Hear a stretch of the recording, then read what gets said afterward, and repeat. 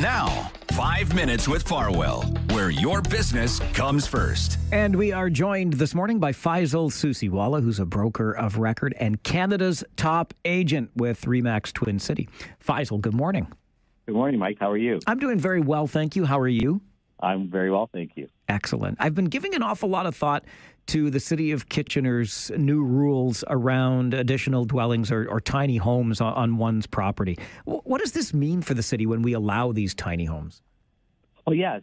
So this is going to create more housing. And, of course, I should mention that Cambridge is also considering this initiative as well. So what that means is out of the 57,000 homes currently in Kitchener, 25,000 of those could be considered for tiny home or additional dwellings on their existing property. Now, an existing property that is covered under that type of regulation is something that is 42 feet wide by 100 foot deep, and the maximum size that will be allowed to be built as an additional dwelling would be a 1.5 story up to 861 square feet. So that's a pretty comfortable two-bedroom type of, if you think about a condo, an 850 or 860 square foot condo is a comfortable two-bedroom condo. So that's what we could be seeing popping up in people's backyards. Okay, so is this going to, because you talked about the opportunity, obviously, to provide more space. That's what this is, like more housing. Is this going to resolve the housing shortage issue?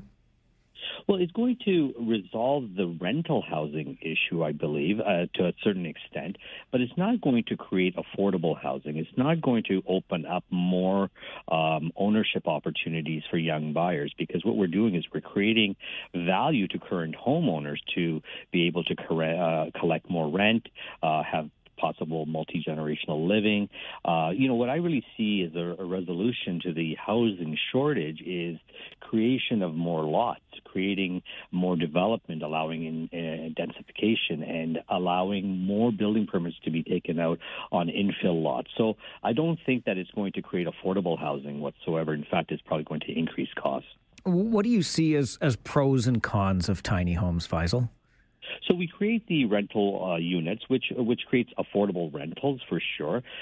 Now, from a landlord or homeowner perspective, it creates income for homeowners. It creates that additional revenue. It allows your elderly parents to live with you in an independent setting. It allows that young couple to move into the backyard of mom and dad's home until they get on their feet. And it may free up owned homes. So people who own existing homes may say, well, we can downsize and live in a tiny home, therefore creating a little bit more supply. But I don't think it resolves that totally. Now, the cons on this is that pricing will... Oh, did we lose Faisal? Yes.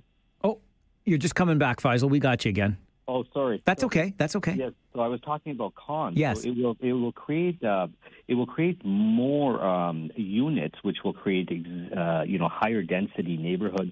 Prices will go up because there's value added to those existing homes, and then the optics of the neighborhood. Will it be visually attractive, or will it sort of look like shanties or sheds in people's backyards? And of course, parking may become an issue, strain on the existing services. That might be another issue, sewers and water and supply and just, basic access to fire and ambulance and whatnot.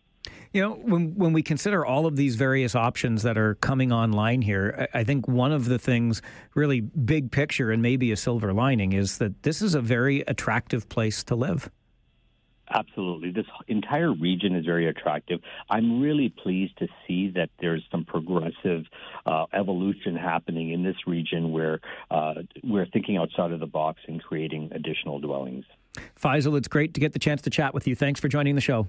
You as well. Thank you. Faisal Susiwala is a broker of record with RE/MAX Twin City, Faisal Susiwala Realty. You can reach him by phone at 519-624-5555 or online at homeshack.com. 5 Minutes with Farwell, where success matters on 570 News.